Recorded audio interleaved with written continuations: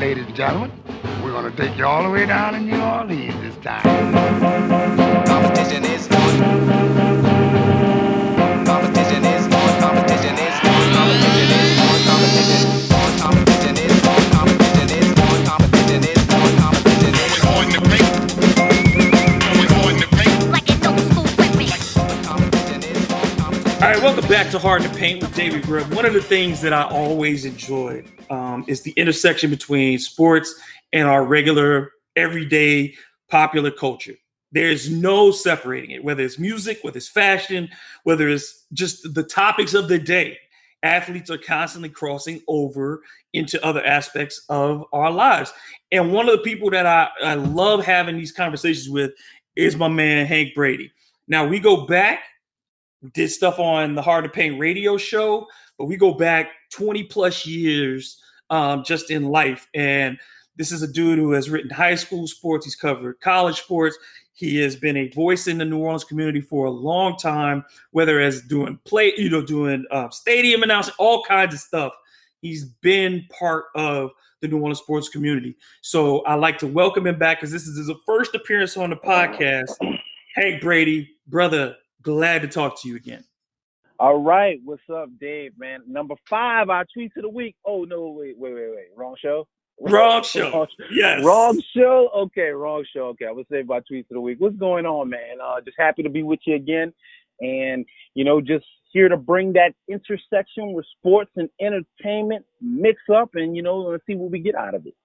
Yeah, and the cool thing is now, like, what's funny is you would always give me the rundown. And we'd have this thing, we'd be like, all right, I dig this, and this. And when you get into the show, people forget there's only, out of a half hour, we get like 22 minutes. And so we'd be trying to squeeze some really great stuff into 22 minutes. And you don't always get it in there. And you don't always get to say the things that you want to say. And that's the great thing about having this podcast format is that we can say whatever and I'm going to say it like this, whatever the fuck we want. It's my show. We grown folks. I put the E on the podcast so that folks know occasionally we might say some 4-letter or 5-letter or however many letter words we got to throw out. But the thing is that we can have the conversation, we can have the dialogue, and we could go back and forth and have fun with this in a way that we couldn't do on the radio. So I'm glad to do it this way. Definitely. We could be unfettered and just say what we mean and mean what we say. And I'm ready to jump on. And and one of the things too is when you're on the radio, sometimes you can't get as culturally specific sometimes because we speak into a radio audience at 10 a.m. And so there are things that you can't explain to folks at that time of day. And now we can do that as well. So there's a lot of good stuff this week because now the sports is back on the playing fields and on the courts. It seems like things have just gone to another level. There's just more drama and madness around. And so I love it. I know you love it because this is the stuff that drives the barbershop conversation. So let's get into it, man. Man, we were talking about the bubble last time that we did talk to each other. We were talking about the bubble. We were talking about the COVID-19, decoder rings that players are receiving for $300. We're talking about the back and forth. Who's going to get in the bubble? Who's going to get out the bubble? I think the first day of the bubble, they had like one of these Instagram models came on Twitter talking about, somebody already done let me in the bubble. So it already started off. We know, look, crazy. We know that bubble was never going to be a hardcore thing. And we've already seen cats leave for food. We see cats leave just because, I accidentally walked beyond the barriers of the bubble, which is just, people going to be people. And you put people in the box, they're going to try to find a way out the box. Well, I thought that definitely there were going to be people in the bubble who weren't supposed to be in the bubble from time to time, but I didn't think many people would be trying to get out of the bubble as much, especially when you're in Orlando, Florida, which is the eye of the hurricane, so to speak, when it comes to COVID-19 right now. So I was really surprised people trying to get out of the bubble, but I was not surprised that Instagram model was able to find her way inside the bubble. I wasn't surprised really at that. But my man Lou Will of the Clippers, he's kind of getting the most heat right now. And I don't know, there's kind of just two schools of thought on this. First off, let's just say what he did. He left the bubble, and reportedly, he went to Magic City. And for those who don't know, so we got to, again, these are cultural things. All right. Yes, Birmingham, Alabama is known as the Magic City. This is not Birmingham, Alabama. No. This is Atlanta, GA. Yes. And Magic City is one of the most well-known gentlemen's clubs that caters to predominantly Black clientele in the country. Yes, no David Copperfield, like no Chris. There are tricks that happen. Yeah, there are some tricks, but they are not of the make your I guess abracadabra variety. I believe they're not of the abracadabra variety. Yes, things may disappear, most notably your cash, but yeah, it's not that kind of magic show at the Magic City.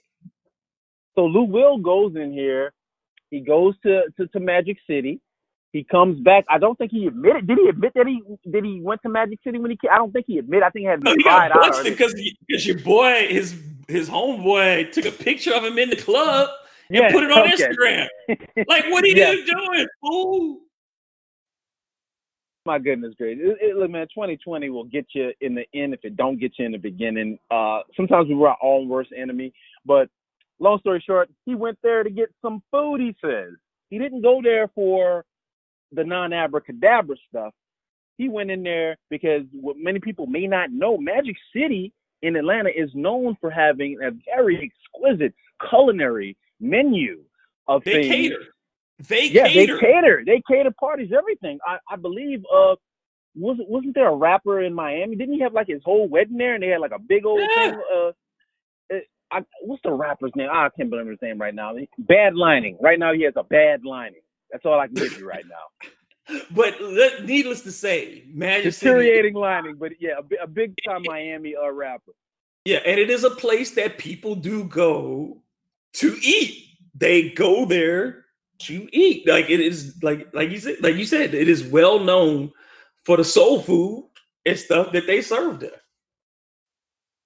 So after he ate and had his fill of whatever he had his fill of, he comes back into the bubble.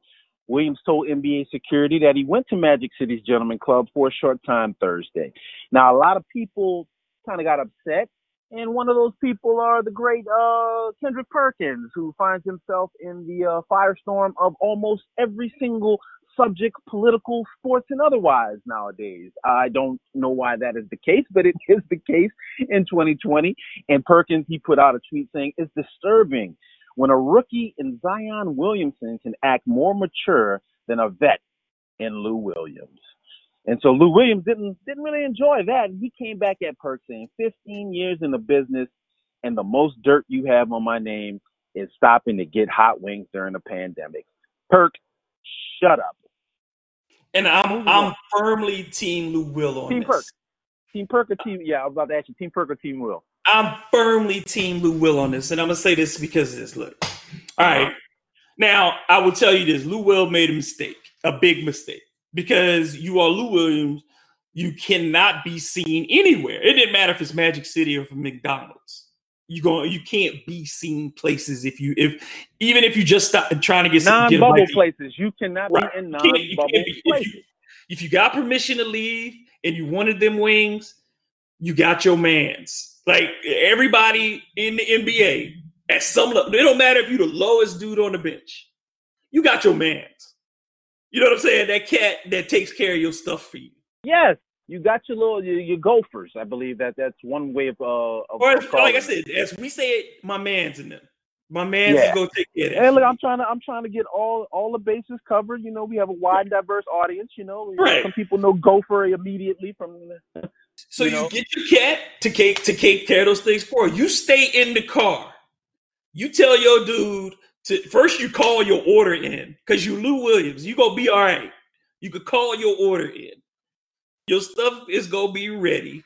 And then you go and you send a dude in there to get it. You don't go inside. You have no business being seen in public. You know, unless you're looking for magic. And if you're looking for magic, that's where the magic is. And Lou Williams, he didn't want to just get wings. He wanted magic with his wings. He wanted to rest his eyes with his wings. Yeah, he went in there, he got a little magic, got a little abracadabra, got his wings, then he got on up out of there.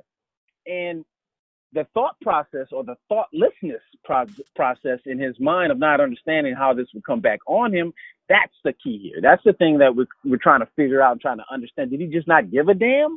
Or is there another plausible explanation for this?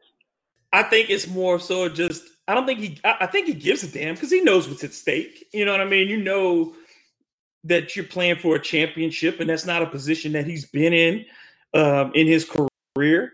And he's got a chance to do that. That's why you get the wings ordered, like you said. That's why you have Buddy going in, grab the wings. You don't want any distraction or anything right now. So I think dude just had one of them moments where it was just like, I want some sense of normalcy.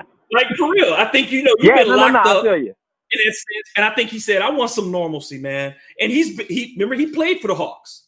So, yep. and again, NBA players frequent Atlanta. I mean, that's like a lot of players' second home, quite frankly. I mean, a lot of dudes have homes in Atlanta. So going to Atlanta and chilling for a sec, I get it. Because I at that, no matter what, 3 weeks away from human contact, from other than seeing the dudes that you see every day, I mean, that can drive you a little stir crazy. It was an error in judgment. I don't know about human contact.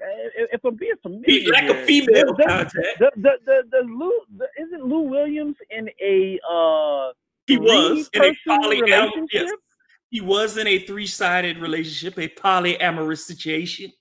And both sides were more than amicable in their love for him, and it made him one of the most talked about I guess silently worshipped athletes in the NBA for some time. Yeah, so I mean, I think he had some physical contact. I'm saying that's the point. I think I was. I mean, you don't go if you in the club and you're sitting in the booth. You ain't just waiting for the wings. You saw something, like you said. He ain't just waiting for the wings. But I understand. He saw some wings. But my thing is Perk. Why, again, Lou Will's a dude who's won multiple Sixth Man of the Year awards. Ain't nobody ever said a bad word about him in this league.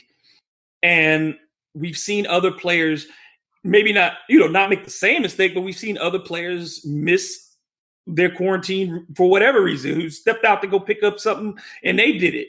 So it's just, what's bothering people is the place and not the fact. To me, that's the issue for people is, we want to talk about the place. The place doesn't matter. Like I said, McDonald's to me, it'd be the same thing. If you had seen him out at McDonald's after leaving quarantine, somebody would have said something. And we just didn't see pictures of Zion Williamson while he was under quarantine. So, and he was in Spartanburg, South Carolina, most likely, and wasn't nobody gonna bother him. But if you in Atlanta at Magic City hanging out with a rapper, your stuff is gonna get out. And that's the thing. The thing is that you got to understand yourself, understand this world, understand who you are. I don't care one iota that Lou Will did. Well, I guess I care from the perspective of I don't want a COVID-19 person coming into the bubble, having been around people he doesn't know that had COVID-19. I mean, yeah, that's a little irresponsible. But as far as the moral aspect of it, I'm not really mad or upset about it. But you have to understand how these things break down. You have to understand how your name is going to be used, how your name is going to be put in publications, is going to be skewed online. And then at the end of this tunnel, at the end of this light, we see a big man named Kendrick Perkins standing there to judge you and judge and jury, and you don't want that, I guess, right now in 2020. Kendrick Perkins is a really interesting case to me because obviously I think at times he's become a laughing stock. I said, just go ahead and say it. We laugh at him, but he's actually been able to carve out this spot where we look at him as a laughing stock on some of his performances, but whoever it is he's convinced that he's decent, they're convinced. Because I seen the brother he was on Joy Reid's show not too long ago talking about, initiatives for criminal reform. And he didn't sound like he didn't know what he was talking about. They had a cue card or something written for him, but he was talking about it. So I don't know how Perk is trying to position himself, we can run the gamut on opinions on where we think he is with this, but I don't think he's in a place right now where he can just call anybody out. But at the same token, They're trying to make Perk serious. They're trying to make Perk into a serious, analysis guy. And I don't know how that's going over right now. In terms of this analysis, I wouldn't say that he won the debate or anything like that. But Lou Williams, 2020, you got to understand, bro. Somebody gonna have a camera on you. If you're not willing to deal with the Magic City stuff, don't go to Magic City. But it appears that he may have well been, ready to deal with it the way he's coming off on Twitter. Yeah, my thing with Perk is it's so obvious that he has agendas. The players that he's played with, he boosts. If you're playing against people that he digs, he drops you. You know what I'm saying? So the Clippers are the biggest challenge at this point to LeBron and AD, who are big friends of Perk. And Perk is always saying how he was part of the group that steered AD to clutch and all these things. And I think that Perk, that's the biggest thing. And to me, when you are an announcer, when you are an analyst, whatever, you cannot let your personal relationships dictate the way you judge people. And so whenever he comes off, it's always LeBron is the best player. The Lakers are the best team. I mean, the same Perk today. Now, we got to get into this because Perk today comes out and says LeBron AD is the most devastating duo since Kobe and Shaq. And no, I refuse to take that as gospel. But I'm saying is that they've positioned him as the type of person that can say something like that. And now, maybe 2 or 3 years ago, where it would be just a little flutter in the background, now it's getting 1 million retweets. Now it's going to be trending every single time. So I like part of me understands, hey, you can't take Perk seriously, but at the same time, someone is taking him seriously. Someone is allowing him to have the platform that he has. It's weird, but it's happening. Doesn't it feel like, though, that LeBron and AD, like the LeBron weight of his relationship with ESPN has really helped Perk? Because Paul Pierce gets none of the benefit of the doubt that Perk gets. And Paul Pierce is somewhat sad. Paul Pierce is an actual champion. Perk was a dude that was along for the ride. Like, I mean, his career numbers are 6 and 5. Okay. I don't know. I think people expect more out of the best of the game, I guess, or something. Because when we talk about Paul Pierce, man, we're talking about a guy who, from an analysis, commentary aspect, is true. I mean, like I said, nobody was supposed to sit there and say that Paul Pierce, but Paul Pierce gets that heat, and they started marginalizing Paul Pierce and giving him less appearance. Yes. I hate the fact that Paul Pierce. Yeah, I hate, but that's going to happen with your bigger name. I mean, Paul Pierce is a big name of the game.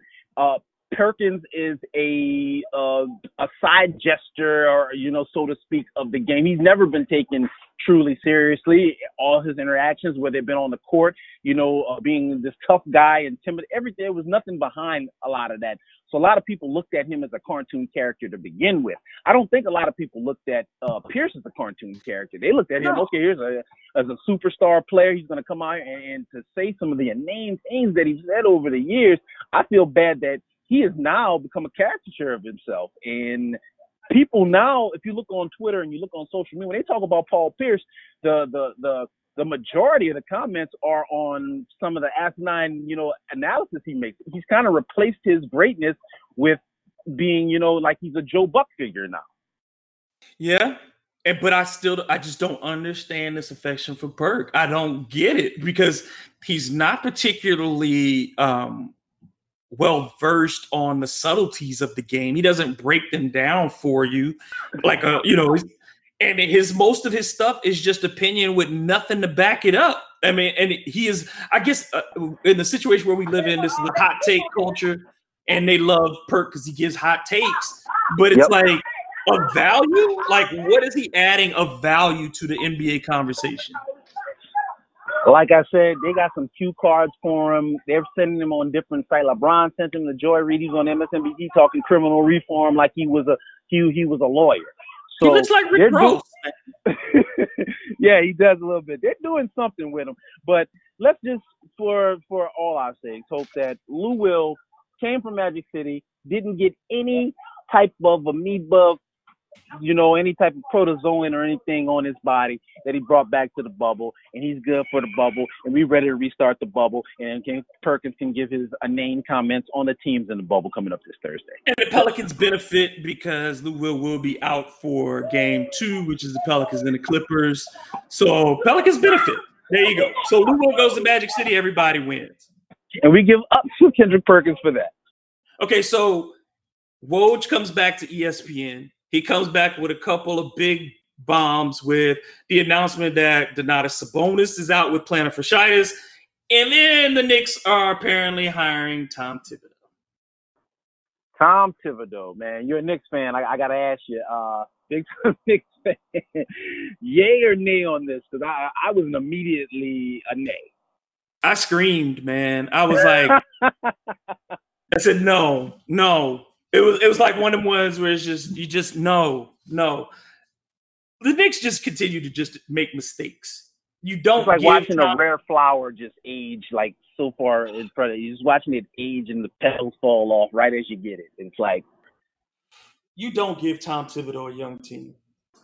That is not. He's just gonna run them into the ground, and the Knicks ain't got enough good players to run into the ground in the first place. So he's gonna run garbage players into the ground. And all the young guys that they got are not going to be worth anything because they're going to age 12 years in 3. He killed the careers of Luol Deng and Joakim Noah. Oh, my God. Those guys are still tired. Both of them. And they are young. They are 4 years younger than LeBron. And those dudes are done. I hope that the kid from New Orleans or the kid who went to Chalmette, Mitchell Robinson, I'm hoping that he is still able to maintain. He's one of the few bright spots on that Knicks team.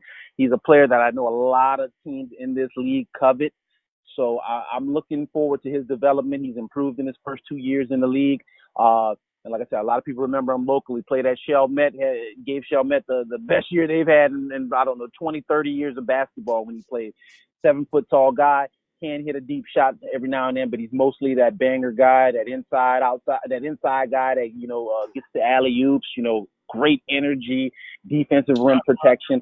I hope, shot block. I hope that Tom Thibodeau, I actually think maybe he'll go with Tom Thibodeau with the type of energy and the type of relentlessness he plays with. But that's the one player who I hope, is able to, negotiate this right here with Tom Thibodeau. Protect your knees, baby. Protect your knees if you play with Tom Thibodeau. Joakim Noah, man. Joakim Noah was so good for a few years, and then he just he needed like a walker out there.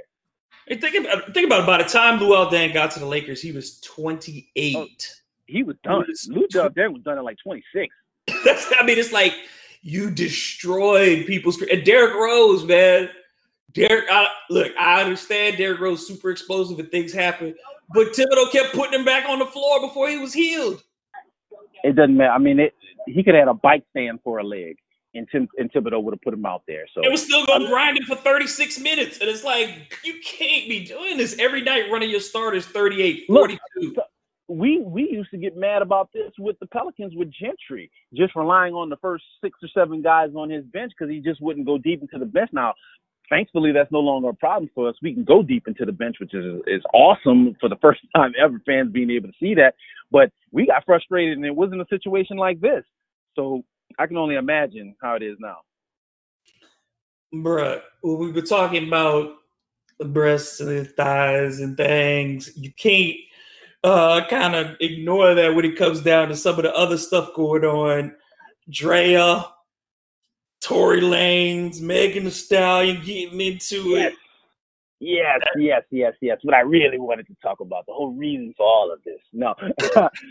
Meg Thee Stallion, as you know, last week she got shot. 2 shots. She got shot in both feet in the car with Tory Lanez and another companion of hers. They left a Jenner pool party, Kylie Jenner pool party. She got shot. And you know what happens when anything happens to a celebrity? They go ham online. So you had all the memes of Meg getting shot. One of the most popular ones is, I think, was probably one that probably came to all of our minds of a certain age was Harlem Nights. Yes. Della Reese getting that pinky toe shot off by Eddie Murphy in that iconic scene. That's one of the things that went on in our minds. We saw, you saw a lot of there was someone put a meme online. They took Eddie Murphy's face out and put Tory Lanez head on there and reenacted the entire scene. So I get it, for Meg to have seen some stuff like that. Yeah, it's kind of it has to feel not great. But apparently she got shot in both feet. And then you had Drea, another VH1 vixen, so to speak. She came on, she went on a podcast, and she said, basically, I want someone to be in love with me that much that they would shoot me in the foot. Almost saying it was like a Bobby and Whitney type of situation. Let me give you an update on Drea. She's been dropped from Savage and Fenty, Rihanna's lingerie, because of this. So it was very, very costly, those offhand comments said for joking. And also Meg Thee Stallion went off on her online. But according to Dave, Meg Thee Stallion came out a couple hours ago. She came out with her little videos saying that she's okay, but she didn't like all the stuff that went online, all the memes. She said, I guess I can go ahead and use the expletives now. She said, fuck the fake friends and the fake people in the industry who are all making fun of her. And she said she was going through a lot, and she was really emotional about the situation. So she's getting a lot of outpouring right now of support. And she's also getting a little bit of blowback as well from people saying, you rhyme about this stuff. Isn't this the savage life? And I don't know, that's kind of silly, but it is what it is. If in 2020, where we're putting everything out there for people to consume, everything out there for people to look at, seeing into our lives, seeing what we're doing. Like right before the incident happened, she put on Instagram her and Tory Lanez and Kylie Jenner in a pool hanging together prior to the incident taking place. And some have rumored the incident took place because Tory Lanez was, I guess, giving the abracadabra Magic City eye to Kylie Jenner, and Meg not liking that. That's one of the speculations that we saw on that situation. So obviously people are rooting for it, people mad, but it brings up another thing on Twitter where it's like, if you rap about living a certain life and that certain life comes into contact with you, people are going to talk about that. And that's the blowback she's had on the other side of things. But another crazy week on Twitter. Your thoughts on Meg Thee Stallion situation? Look, man, pool parties, guns, and hip hop. When you put them things in a blender, you got an album. You got a rap album. There was a saying that we grew up with, and I don't know if folks still say it, but it was called "Don't bring sand to the beach." You don't bring sand to the beach. So if you Tory Lanez and you go into a pool party where there's going to be lots of scantily clad people, if you bring your woman, you best only look at your woman. We understand this, how life goes down. If you bring your woman, you better only look at your woman. And if you get caught giving some side eye, you better just apologize and move on. Because when you get to these things and people start getting jealousies and like alcohol involved and firearms, that usually don't end well. But the thing with Tory Lanez is what? I mean, and I didn't really even know this until I started following stories. Tory Lanez is like what, 5'3", literally 5. Just, I mean, he's like. What is she? She got to be like 5'3" too. Is she 5'3" as well? Look, and I'm just gonna say you could probably. There's probably 4 Tory Lanez to 1 Meg Thee Stallion from the pictures I see. And so I don't see how it's possible for him if he fought her. I don't see what went down. Look, Meg is not talking. She has not purposely stated what has happened. She has not said publicly 100% what has happened. She did say on her video today that she's not protecting anyone. And she did call out her fake friends. Reportedly, there were friends of hers or friends of the situation reporting to other outlets that maybe Tory Lanez was getting a beat down and grabbing the gun and shooting people in the foot was his only recourse. And I say that to say that the guy 5'3", he is like a runt, and I am not taking his side on anything in terms of that. But if you don't shoot people, just 100% bottom line. But I'm imagining a scenario in my head where 2 buxom females in this car are beating his ass. And he has to grab something to, prevent himself from, I guess, in his mind, dying at the time. So until more comes out, we won't know the true story. But the fact that he isn't under arrest and Meg isn't really saying anything, that kind of puts it in a little, enigmatic type of situation where we don't really know what's going on. But Meg says that she wasn't fighting anybody and she got shot in both feet, and she's mad at Twitter for making jokes of her. So, yeah, you talk about living that life. Doja Cat, she's been living a lot of lives lately, and now her life has come to a... Yeah. It's man, you can't make some of this stuff up, right? No, that's why life is so crazy. This is the first time Doja Cat has openly talked about the coronavirus pandemic. She laughed off the virus last March during an Instagram live stream. She dismissed the threat of the virus as a flu, said she wasn't scared of it. She said, quote, "Bitch, I'm not scared of the coronavirus or this motherfucking beer version of that shit." Man, you gotta excuse me. I'm having fun here cursing. Yeah. All right. I'm gonna get corona and I'm gonna get a corona because I don't give a fuck about corona, bitch. It's a flu. I'm not scared. Now that's what she said. She says you all are keywords, period. I'm gonna stop there at the expletives. Right. So very, very brief. She said put some tussin on it and you be cool. She said put some tussin on it, and guess what happened to her? She got that 19. She had that Rona. She had that Rona. 19.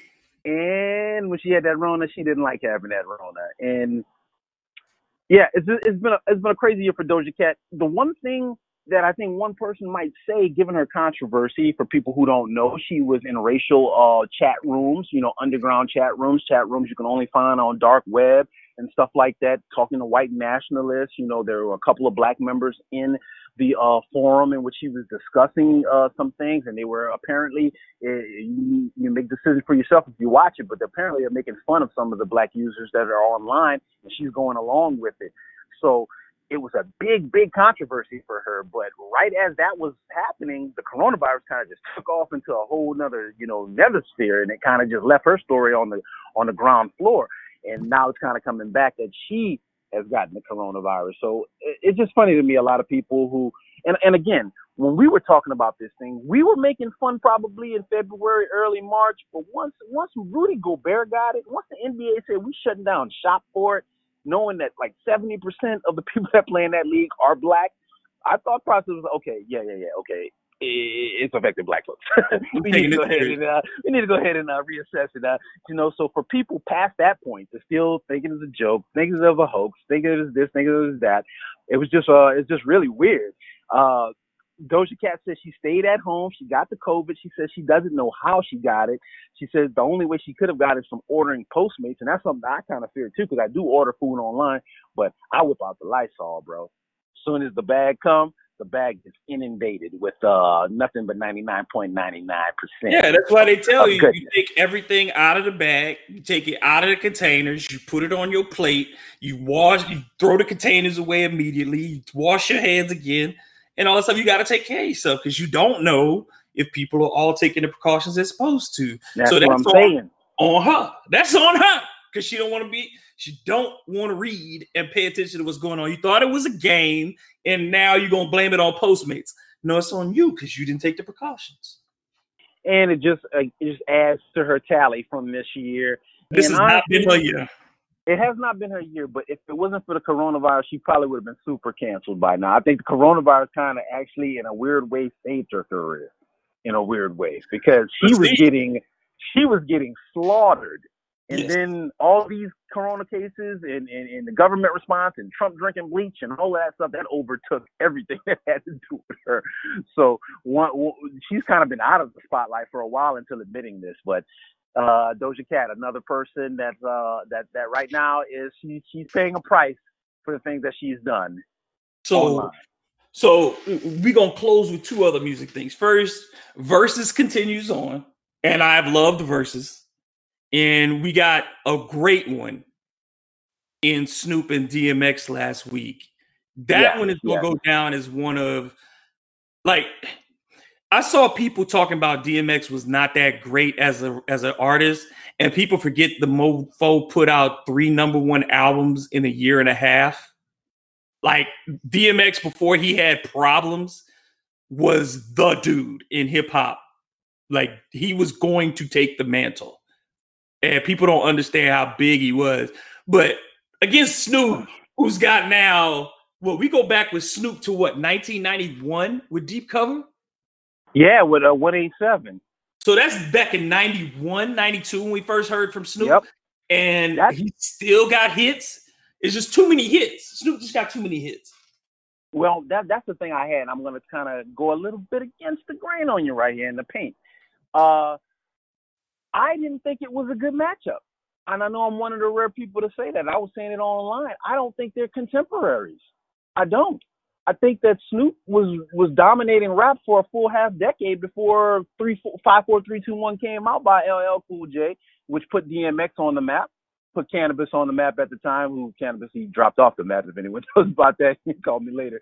But I just look at them. They're two completely, other than the fact that they both personified the likeness of pit bulls and Rottweilers and Doberman Pinschers.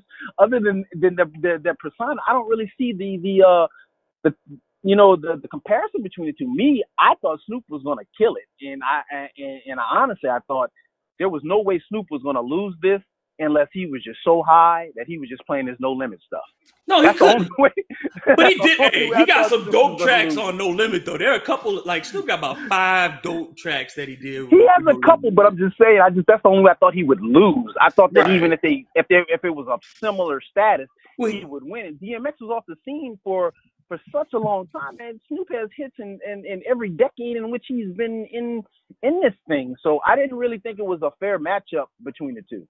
This is the thing that I thought was going to be the part that made it interesting, was that it's a very good kind of not contradiction, but opposite styles. So you got Snoop with the laid back Cali flow, laid back, and you got X with that hard New York.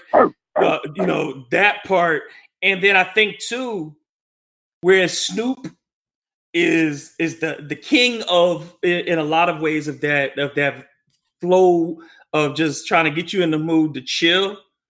X has some things that, while not probably suited for verses, are so emotional. And I think that's where X resonated with a lot of people, because he would get so dark in his own, retelling of his own story, that I thought that difference between the two of them, because there is no other Snoop. The only person like Snoop, if you're going to talk about longevity, would kind of be LL. If you're going to talk about the number of years of just putting out singles, you know what I'm saying? And always being relevant for that kind of period of time. Because I even wouldn't compare Snoop and Jay, because they're still so very like. If bypassing Firefest guru Ja Rule, wouldn't DMX more fit with 50 Cent? Aren't they more contemporaries for to battle at? I would have looked. But see, X came. I think X hit right when at the last time New York was really blowing up. Because remember, X was hitting at the same time, like you said. With the Locks, Big. 50 was underground. People don't understand. 50 was still underground, man. And then, but you talking about, so when Rough Riders dropped, so with Eve and all those things, and Rough Riders blows up.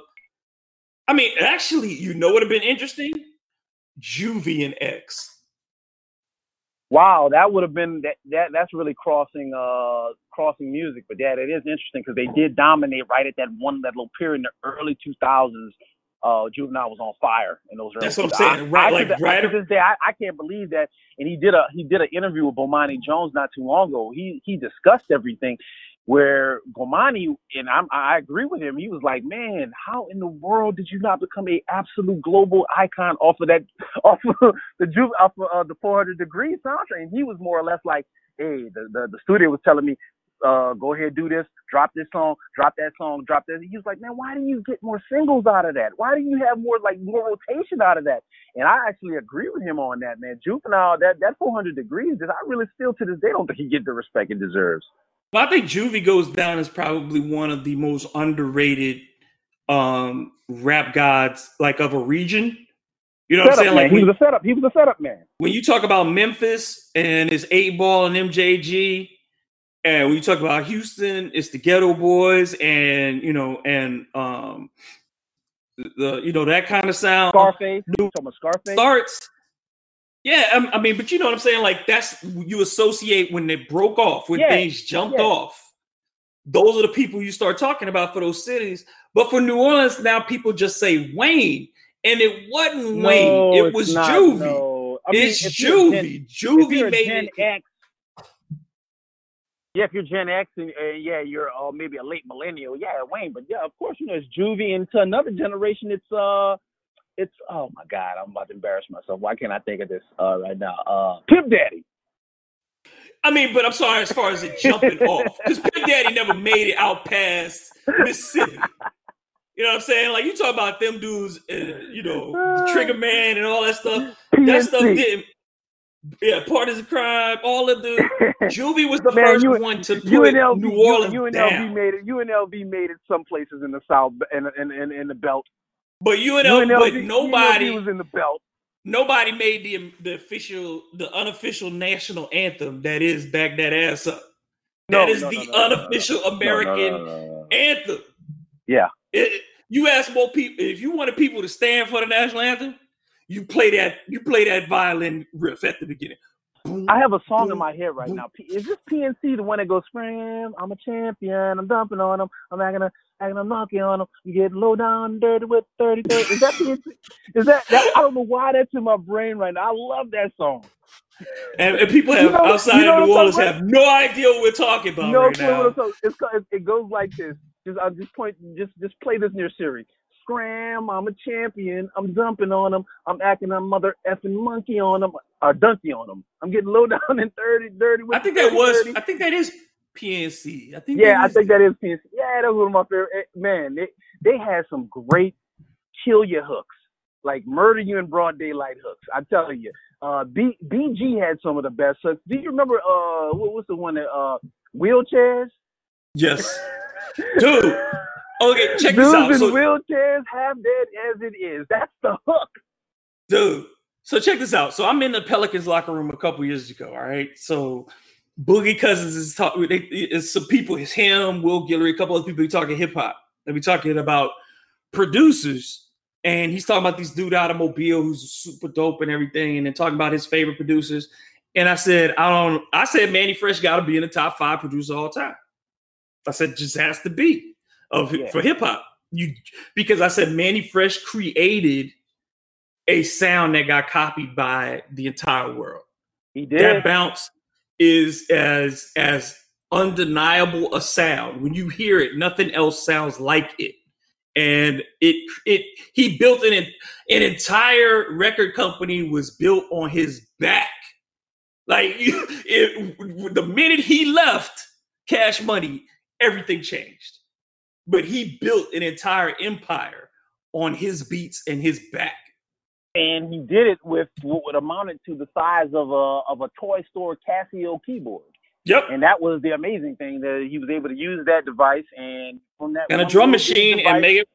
And they created an entire. Because if people were watching the Wu-Tang story that aired on Hulu over the fall, one of the big story points was about RZA trying to get this huge drum machine, this expensive drum machine out of the store. And I looked at that thing and I was like, wow, that thing is big and it did everything he needed to do, able to loop the songs and whatnot. But man, it was nothing compared to that little bitty Casio keyboard type of little thing that I know that Manny Fresh, like he could have actually wore it around his neck. Like he could have put it on cell his phone thing right and now wore it around his neck.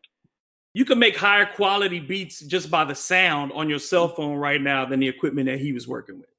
It's crazy, and to come up with so many different variables. All the artists had so many different. Even if you weren't a fan of that sound, you had to respect what he's able to get out of it, what he's able to create, what he's able to market nationally from that style. So I definitely much respect for man. Yeah, you cannot tell the story of hip hop in America and not include Manny Fresh. You cannot. You just can't. And anybody who says no. Just like you said that, you can't tell it without Master P. You can't tell it without Master P. If there's no Master P, there's no Outkast. There's no Outkast if there's no Master P. So if there's no Master P, there's a lot of business people who never figure stuff out. Ever. Because Master P put down a different he took what started with Hammer, because Hammer was I remember Hammer was like, he sold all his tapes. That's how he got it. Master P took that little bit of money, opened up a record store, get his people in, find your producers, got beats by the pound, and then you just churn out records. People have no idea. If you don't know, go back and look at the 90s and see how many records No Limit was putting out. No one will per year. ever do the stuff that they were doing. Now, I'm going to tell you, about 40 to 50% of those albums were sewage. Hot garbage. I'm going to go on the record. I'm going to go on the record and say that right now. I had a friend. A lot of people got deals that wasn't good. Where every single Friday they came out, he had every single No Limit record. Every week he had like this whole portfolio with each and every one of it. It was like a shrine. So I remember that, man. I die laughing when I think about him. Adam Mad Dog, we used to call him Mad Dog. But yeah, that's what it was around the time. And Master P setting that up, creating, you know, that prototype that for others to follow, that's huge in Southern hip hop. Southern hip hop does not get to where it is right now without. Now, I have some concerns about where it is now with everybody mumble rapping and auto-tune rapping. That's another discussion. That's another show. But for what Master P did in terms of that chronological, the way hip hop broke down, man, it was super important. And he saved, and quite literally, he saved Snoop Dogg's career. He saved Snoop's career. Who do you think won? So who do you think won the DMX versus Snoop? It wasn't, like you said, it wasn't gonna be a fight. Snoop just got too many songs. It's a wave. Yeah. Like Snoop is a tidal wave. It's a tidal wave. But if you would give it to me, like that's the problem with the versus thing. It says numbers are gonna kill you. And that's the thing. If you got, it's like when they did the Teddy Riley and Babyface thing. Okay, yeah. Teddy Riley got more jams. Teddy Riley got more songs that you go. If you was having a party, you go invite Teddy Riley. Yeah. But Babyface got more hits. Yeah, Babyface is Babyface is another level. So it's not, so numbers to numbers, I would put the best of Teddy Riley up against anybody. You know what I'm saying? And the same with X, I would put the best of X up against anybody. But the deeper you go, it's just not, his discography is just not deep enough. And I agree with you. And I think those first few years when he came on the scene is his most productive, most iconic. And then he kind of shifted into doing television and movies and stuff like that. So he wasn't really focusing. And crack. Yeah, let's not forget. And crack. Yeah. And a lot of alcohol and crack. But I love X. He did a little. I love Earl Simmons. I love Earl. DMX, he was on the versus, Jen. He was looking like a dad that was like too cool for school, like one of those high school, his son is like all district linebacker or something like that. And he's in the stands. That's my boy. That's the kind of he personified for me when he was on. What's funny too is X got that little gut now, and we used to seeing dude with the shirts off, chain around his neck, like literal chain, and all that. And now Earl got that little gut, and it's funny to watch rappers get old because it's a different thing. Like watching a musician, not only a that singer. It's different. It's the first time we've experienced this. That's what's the crazy thing. It's like video games. It's like when we had video games when you're 10 years old. And somebody said, "Oh, you're not gonna be playing video games when you're 20." This is the first go round for this. Like we just kind of like put it on other things. This is just how we react. But we need this. Hip hop needs this because I think that exactly what you're saying is that hip hop has never gotten the historical treatment that other forms of music get. You know what I'm saying? Like people will not. People will talk about old school rock and roll forever. They'll bring up Elvis Presley. They'll bring up Chuck Berry, and they should. But we don't do that with hip hop. That's what I'm saying. We don't have that. I mean, Run DMC is really our Elvis. They're the ones who first broke through and made hip hop for the masses as far as people knew it. And then you would, or your Elvis might actually be the Beastie Boys if you talk about it. And you make Run DMC and Grandmaster Flash and them, that's your Little Richards and Chuck Berry's and stuff. And your Beastie Boys become your first Elvis, I guess. But hip hop doesn't get that respect. I'm going to contradict you here by saying Kool Keith is Black Elvis. Kool Keith is an incredible dude.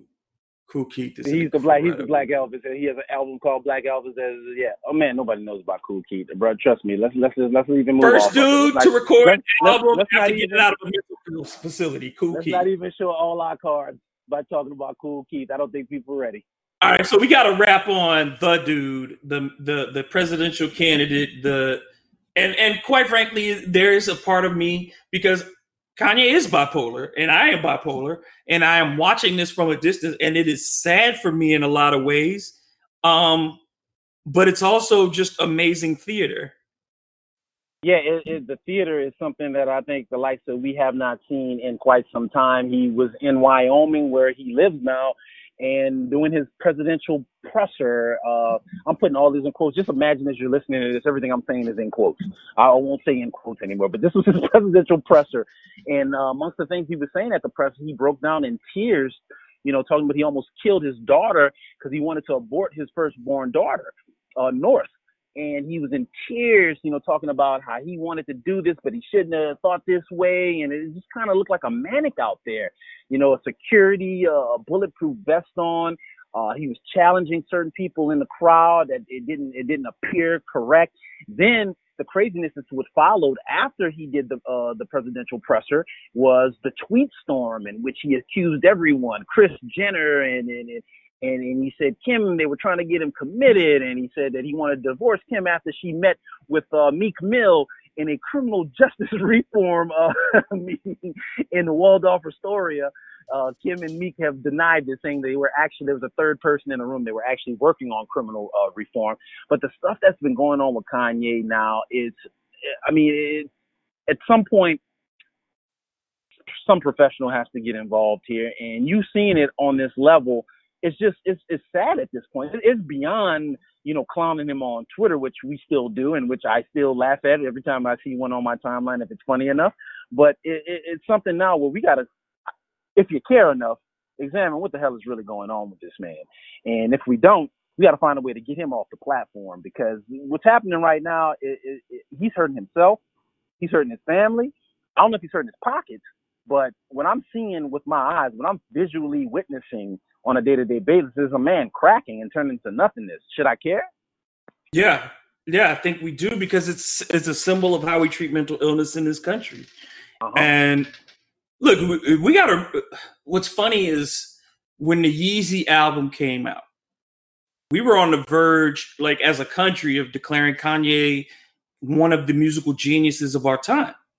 And since then, it's just been like this thing just going downhill for him. And I remember when he did that album and he was like, I have bipolar, I hate it, or I love it. And it was like, that first album he did out in Wyoming, and threw it together. And from then, when he started talking about bipolar as his superpower and how he didn't need medication, and when you start doing stuff like that, I've been in that place where you're so confident in yourself and you think that the messages that are coming are just for you, and that the world is not understanding you because you see all the things that are going on and nobody else is seeing your vision. Man, I've been in that place. Add to him. Well, I'm a Gemini. I can't say I've been bipolar, but I do have a case of the being accused of having two personalities. Most Geminis do, I think. And Kanye is also a Gemini on top of that with a bipolar disorder. So, that is something tough to have to deal with for anyone. But at this point, the way he's done this so publicly, you have to ask yourself, with respect to everything that you're saying, how can anything be done if all the enablers are on the payroll? All the enablers. There's no one that can sit him aside and talk to him and tell him this, that, or the other. You got to be Dave Chappelle and catch the first thing smoking to Wyoming to check on him, because you can't even be in his immediate circle and do this. No, because Chance the Rapper enabled it. Chance the Rapper acted like it was all good. Yeah. And we thought better of Chance than that. And even Dave Chappelle, I appreciate him going out there, as a friend, but you didn't get the dude out of there.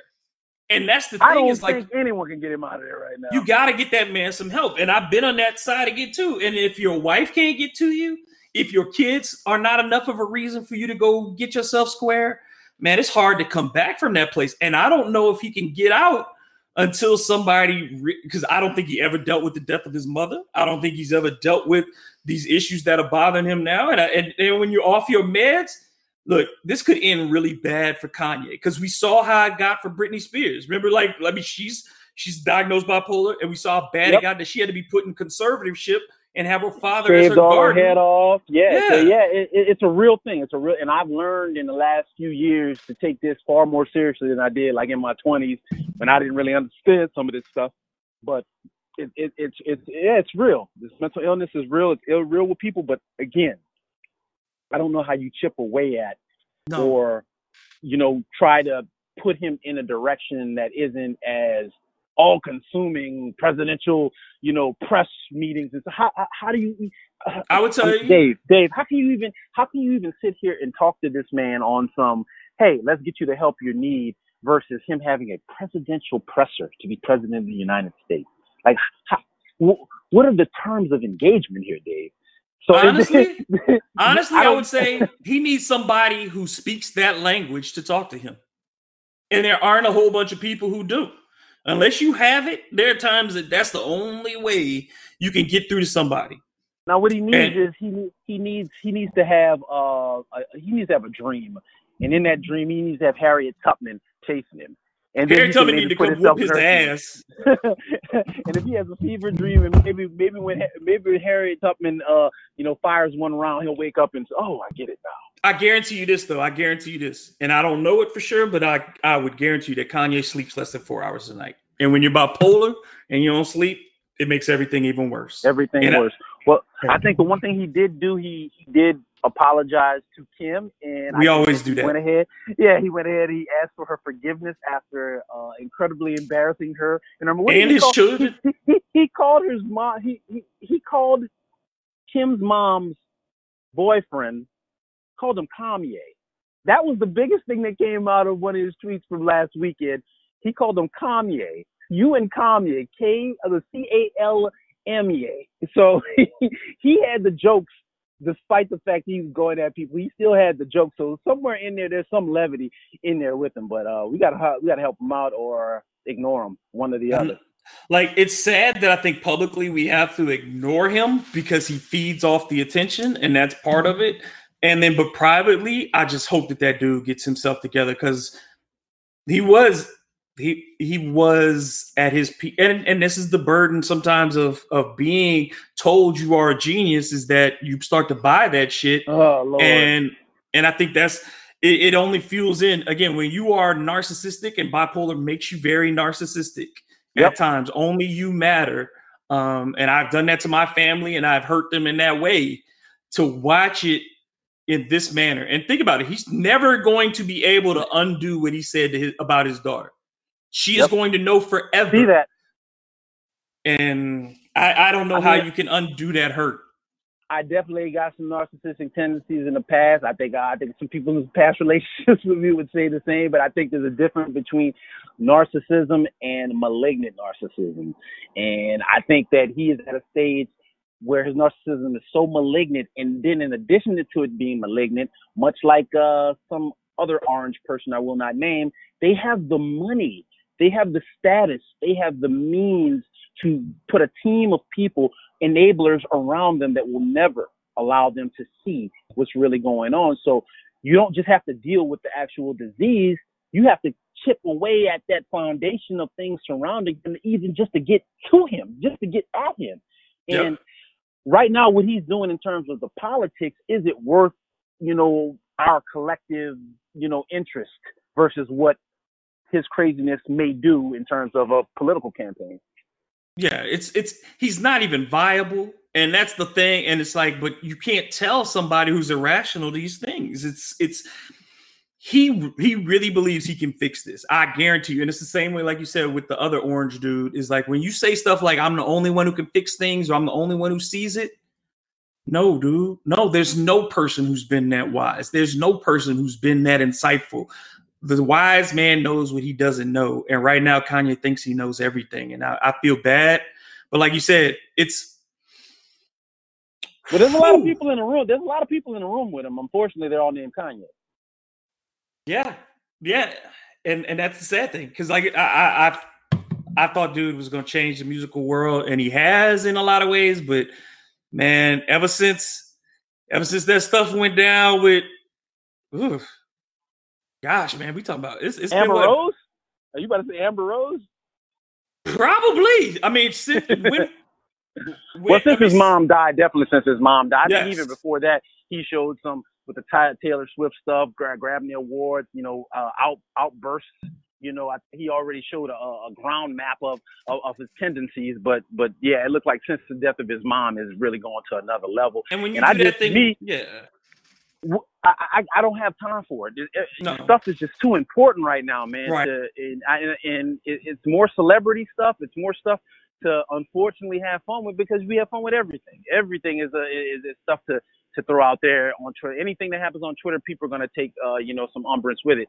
But at the same time, get some help, yay. I hope you get some help, but at the same time, I can't be devoting myself to hoping that you're getting help. I got to move on sometimes. Yeah, it's not our job to do that, but yeah, I hope he rebounds from this, because again, so creative, man, just incredibly talented, bro. We got to end this one, but we're gonna do this again, because this was way better than the radio. Yeah, you get in depth on a subject, and shout out to Sierra and Russell Wilson, who just had another kid, and they named him Win. They named the kid Win. They winning. So that's winning. Winning. If you're gonna have a kid named Future, you might as well name another one Win. You know what I'm saying? Like whatever. Like Win, like WHEN. And Russell done won. He done won. He done beat, like, everything that you done said that we used to say about Russ, because we used to say Russ was corny, that he was whack. Russ done stepped up in every way possible. He's maybe the second best quarterback in the NFL at this point. And then I'm gonna go with number one. I'm still go Mahomes number one, but Mahomes played like crap into the fourth quarter. But don't put anything else on his team. I think he's awesome. But it's still, but he did not play well in the Super Bowl until the fourth quarter. No, he didn't. Yeah, you're right. But I'm just saying, like, you right there, you got Sierra, you got kids, and you made Future's own kid like you better. So if you've been following social media, I think Future got a lot on his plate where he can he can turn attention from one kid. Yeah, he got some other things to deal with. Bruh, but this was awesome. Tell folks again how they can follow you. And we're going to get you, like, just like with Trevor, and I talked with Trevor earlier, and we're going to get you up on the site. We're going to have you, keeping you in the family. You know this, and folks got to pay attention to Brady. Oh, man, I feel so welcomed. Brady ain't so leaving the family. He ain't going nowhere, so we're going to have more stuff with him in the future. All right. Tweets of the week, sponsored by, that's right. Damn. Yeah, just tell them. You can check me out on Twitter at Hanks3 Sports, HANX3 and Sports. We have great conversations like this. Please follow me and argue with me, because I will argue with you, and I will argue with you until I win. All right, brother. Thank you so much. Until the next time, this has been Hard to Paint with David Grubb, and we're gonna knock it out again. Y'all be cool. We out. All right. All right, man.